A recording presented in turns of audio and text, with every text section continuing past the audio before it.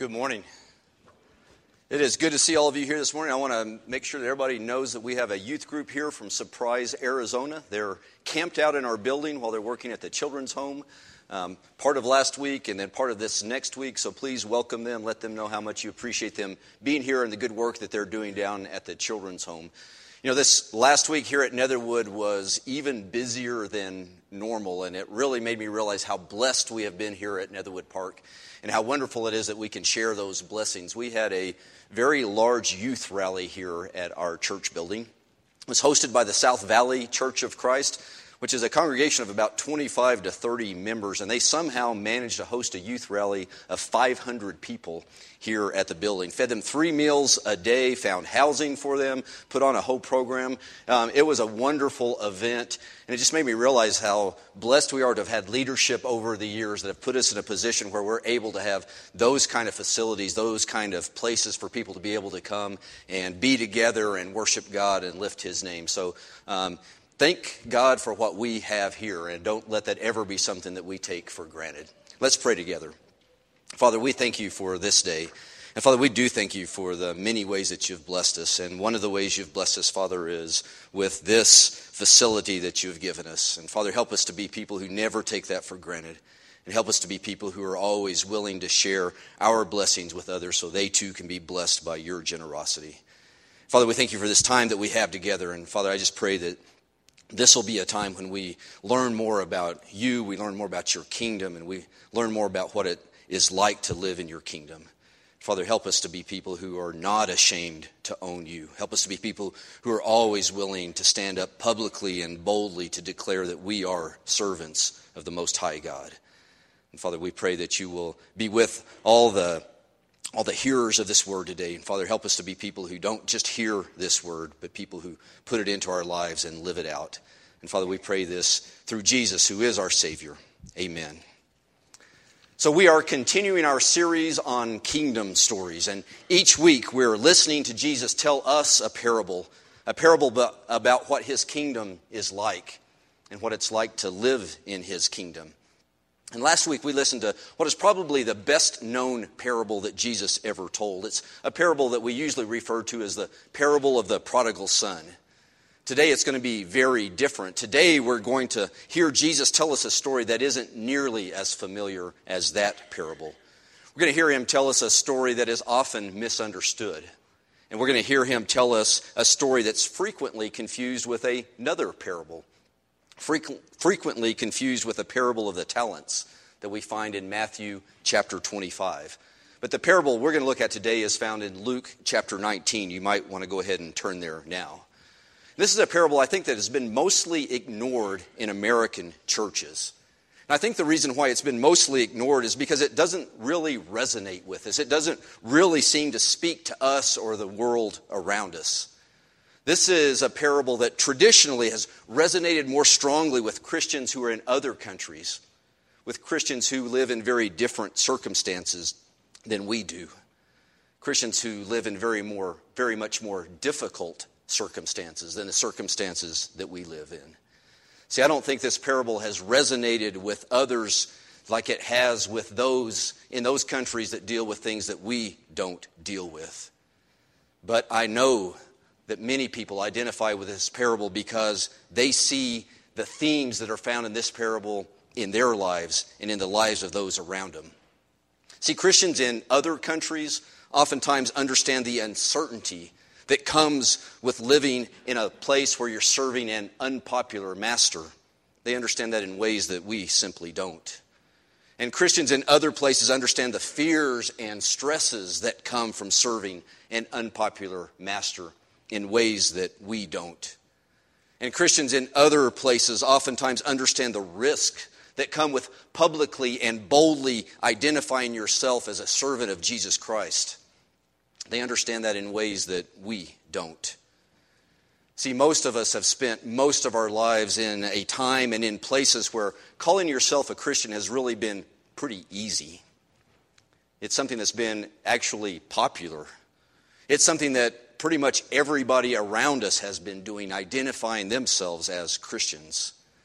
So for most of us, identifying ourselves as Christians hasn't been a risk.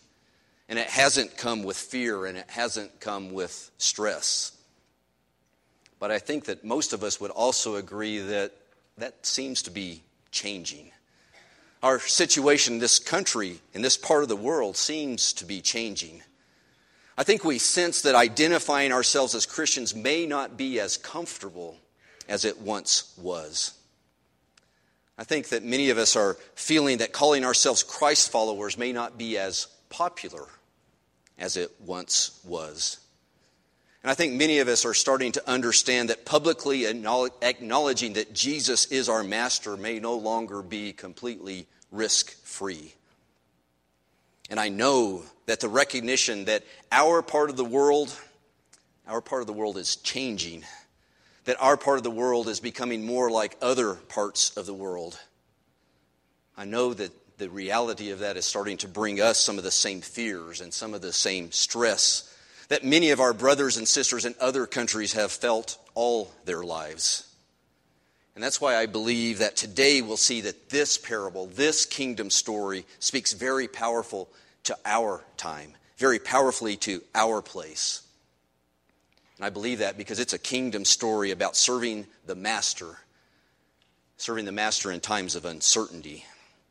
And it probably shouldn't surprise us that this parable speaks powerfully to serving a master in times of uncertainty, because Jesus told this story at a time when he knows that his servants are about to face uncertainty. He knows they're about to face transition. And he knows that they're about to face their fears and their stress because of that uncertainty and transition.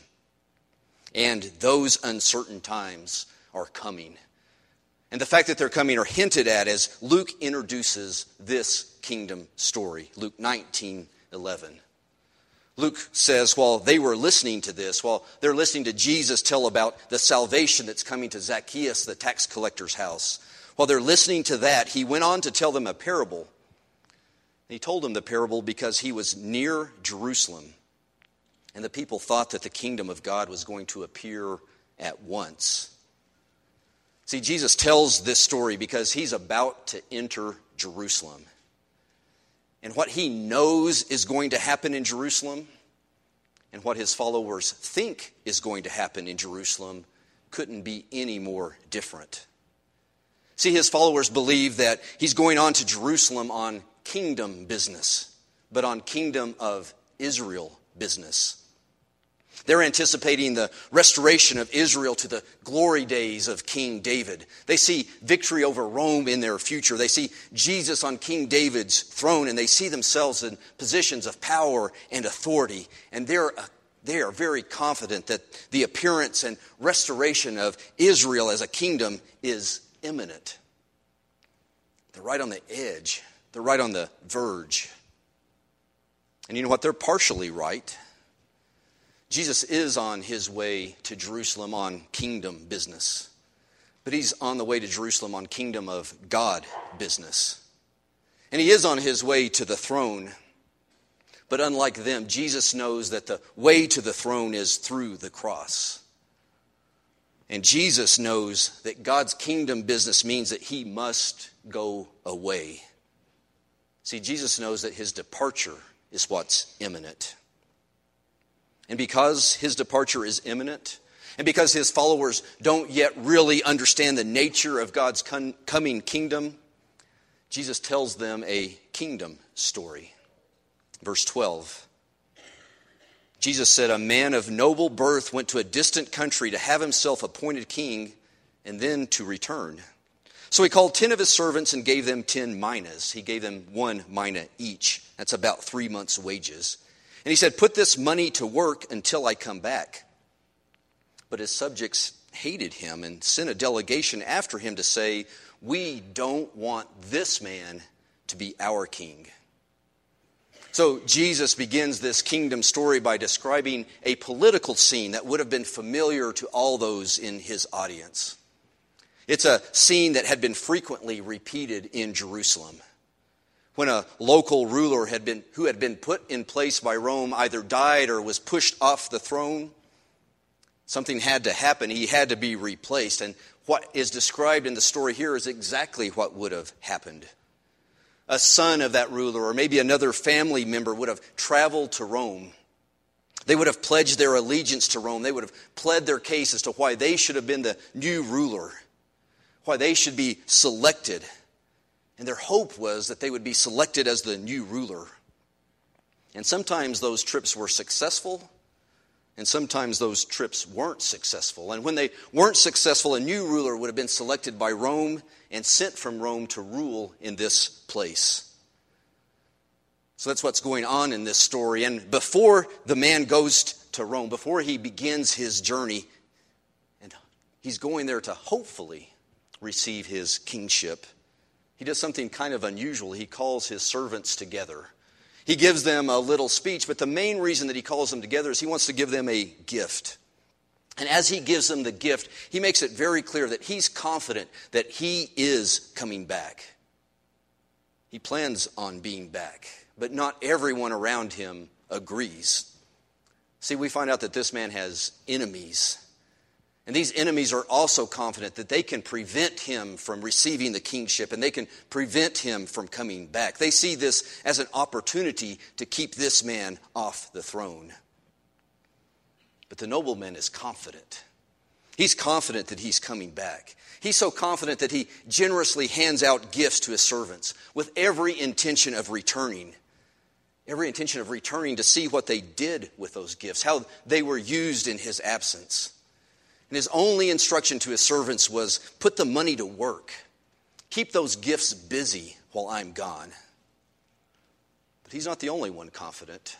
His enemies are also confident. They're confident enough that they send their own delegation to Rome. And they do that to voice their displeasure, to voice their opposition. They're determined to undermine this nobleman at any cost. So the picture we should have is of two competing groups hurrying their way to Rome. One group is hurrying their way to Rome to get this man confirmed, get this man put in place, put on the throne to rule over them. But the other group is hurrying on their way to Rome to keep that man from being confirmed, to keep him from being put on the throne, to keep him from being ruler over them. And so as Jesus is telling this story, at this point, no one knows how this story is going to end. Because no one knows what Rome will decide. No one knows which one of these groups is going to prevail. And they won't know for sure until either that man returns as king or until a new man returns as king. So this is a time of transition. This is a time of tremendous uncertainty. And I think we all know from personal experience that when there is transition, where there is uncertainty, there's also stress. There's also fear that comes along with that. And no one feels that stress, and no one feels that fear more acutely than this nobleman's servants. See, if his trip is successful, they're going to benefit. Their loyalty will be rewarded. It's good to be the servant of a nobleman, but it's even better to be the servant of a king. But what if he doesn't return? What if the nobleman's trip isn't successful? What if a different man shows up as their king? How will the nobleman's servants be treated then? Well, their loyalty won't be rewarded. Their loyalty won't be rewarded because they were loyal to a different master. Their loyalty will only make them suspect. Their loyalty will be viewed as enemies, make them enemies of the new king. So what do you do? If you were a servant of this nobleman, how would you behave in his absence? Would you make your loyalty to him obvious? Make it obvious in the hope that he will return as king and you will be rewarded? Or will you instead bet that he's not going to return and instead turn yourself into a very different position, a very different person where maybe you'll be treated favorably when a new king shows up? So as the king hands out these gifts to his servants, the nobleman also has similar questions that are running through his mind. See, he wants to know. He wants to know what his servants are going to do while he is gone. He wants to know how they're going to conduct themselves during this time of transition, during this time of uncertainty, during this time of stress and fear. He wants to know, will his servants take the risk to openly declare their allegiance to him in his absence and also in the face of opposition? He wants to know, are they going to serve him and do what he asks even while he's gone? Are they going to continue to serve him and do what he asks even though many people around them are convinced that the master isn't coming back? He wants to know if they'll use his gifts. He wants to know if they will put his gifts to work. He wants to know if they'll put his gifts into the marketplace, keep them busy. He wants to know if they'll use the gifts while living boldly and publicly as his servants. What the master wants to know is, will they boldly and publicly declare that these gifts are from their master? And will they boldly and publicly declare that they are being used in the way that their master commanded? Basically, what he wants to know is if his servants are confident enough in his future to make it their future. Will his servants trust that he's coming back? And will they trust that he's coming back as king? Or are the servants going to listen to his enemies? So the nobleman begins his long journey to Rome, and he has those questions running through his mind. And we also wonder, will he come back as king? Let's find out. Verse 14. He was made king, however, and he returned home. Then he sent for the servants to whom he had given the money in order to find out what they had gained with it. He's back. He's king. And his very first order of business is to find out what the servants did with their gifts. His first order of business is to find out what his servants did while he was gone. His first order of business is to find out those answers to the questions that he had. Did they take the risk to openly declare their allegiance in his absence and in the face of opposition? Did they use his gifts while living publicly and boldly as his servants? Were they confident in making his future their future? See, his question on his return really isn't, how much money have you earned? The king's interest, the king's concern isn't financial. I mean, frankly, these are trivial amounts of money to the king. The money is trivial, but the servant's actions aren't trivial to the king. What the king really wants to know is, how busy have you been with my gifts? Did you boldly and publicly declare that this money was a gift from your master? And have you unashamedly used this gift in the way that your master commanded?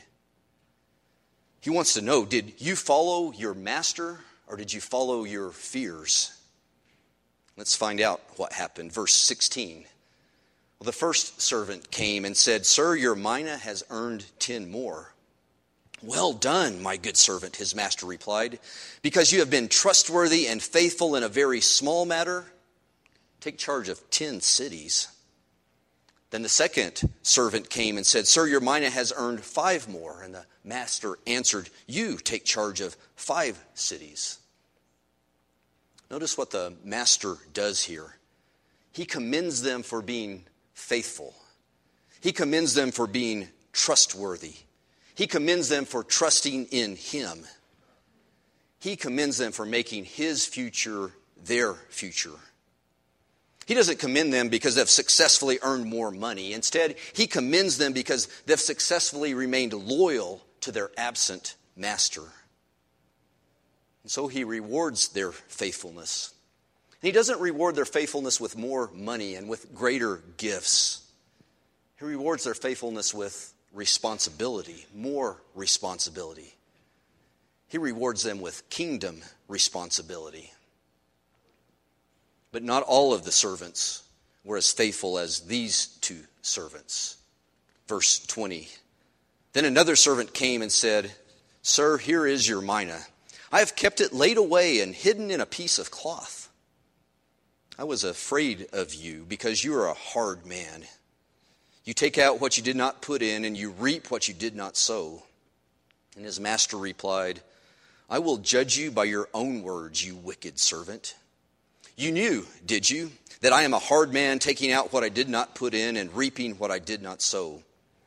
Why then didn't you put my money on deposit so that when I came back, I could have collected it with interest?" Then he said to those standing by, "Take his mina away from him and give it to the one who has 10 minas. "Sir," they said, "he already has 10. He replied, "I tell you that to everyone who has, more will be given. But as for the one who has nothing, even what he has will be taken away." So what's going on here? What's happening with this servant? Well, this servant has obviously failed his master, and he's obviously angered his master. And it's not because he doesn't have more money than he started with. He's angered his master because he didn't even try. He didn't put his gift to work. He didn't keep that gift busy. The master's disappointed. The master's angry because he didn't do what his master commanded him to do with the gift. And I believe the reason why he failed was because he was filled with fear. He was filled with doubt. He was filled with uncertainty.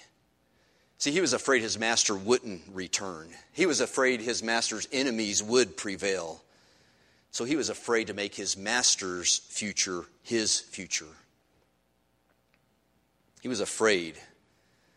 He was doubtful and he was uncertain because he didn't really know his master. He didn't know that his master's word could always be trusted. He didn't know that his master would certainly prevail and would certainly return. And he didn't know that his master wasn't concerned with results, but his master was concerned with obedience. His master was concerned with loyalty. His master was concerned with faithfulness. See, he thought his master was a hard man like other masters. Those masters who only care about results. Those masters whose word can't be trusted. Those masters whose return isn't good news for their servants. And because he didn't really know his master, this servant learns a really hard lesson. And that leaves questions for us. What are we going to learn from this kingdom story? What lessons are we going to learn from our master's kingdom story? See, hopefully it's obvious to us that this story is not only our master's story, it's also our story. See, our master has gone away. He's gone away to be crowned king. And our master has promised to return. And our master has generously given each of us generous gifts. And our master has commanded us to put those gifts to work. He's commanded us to keep those gifts busy until he returns. And our master has enemies. Our master has enemies that seem to be getting progressively bolder, progressively louder, progressively more convinced that our master will never be king and our master will never return. And so there's a temptation for us. Maybe a temptation that's stronger now in this part of the world than it's ever been. A temptation to hide our gifts. And a temptation to hide our master's identity. No, not hide them in a cloth, but maybe hide our gifts in our own homes. Maybe hide our master's identity in our own homes. Maybe hide our gifts and our master's identity in the walls of our church buildings. Or maybe hide our gifts and our master's identity just when we're among certain friends. So the question for us is, are we going to be faithful servants of our master? Faithful servants of our king? Are we going to use our gifts that have been given to us by our master to live boldly and publicly as his servants? Are we willing to make Jesus' future our future? You know, throughout this year, we've been taking Joshua's lead. We've been boldly declaring in this place, we've been boldly declaring to each other that our houses, we and our houses will serve the Lord. And I believe that this kingdom story is calling on us to do that. Calling on us to do that again. So I'm going to ask everybody to stand up. I'm going to ask everyone to boldly and publicly declare to each other that you are going to be people who serve the Lord, that we are going to be people who serve the Lord. So go ahead and stand up. I'm going to ask you a question. I'm going to ask you to choose this day whom you will serve.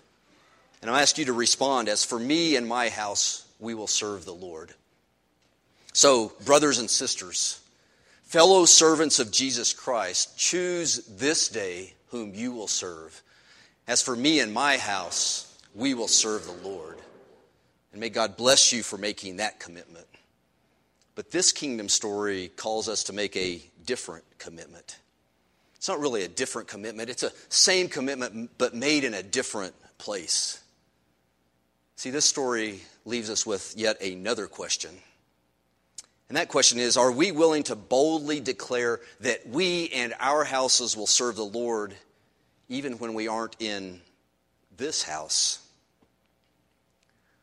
The question for us is, are we willing to stand up for Jesus whenever and wherever we find ourselves? Let's sing together. Savior, like a shepherd.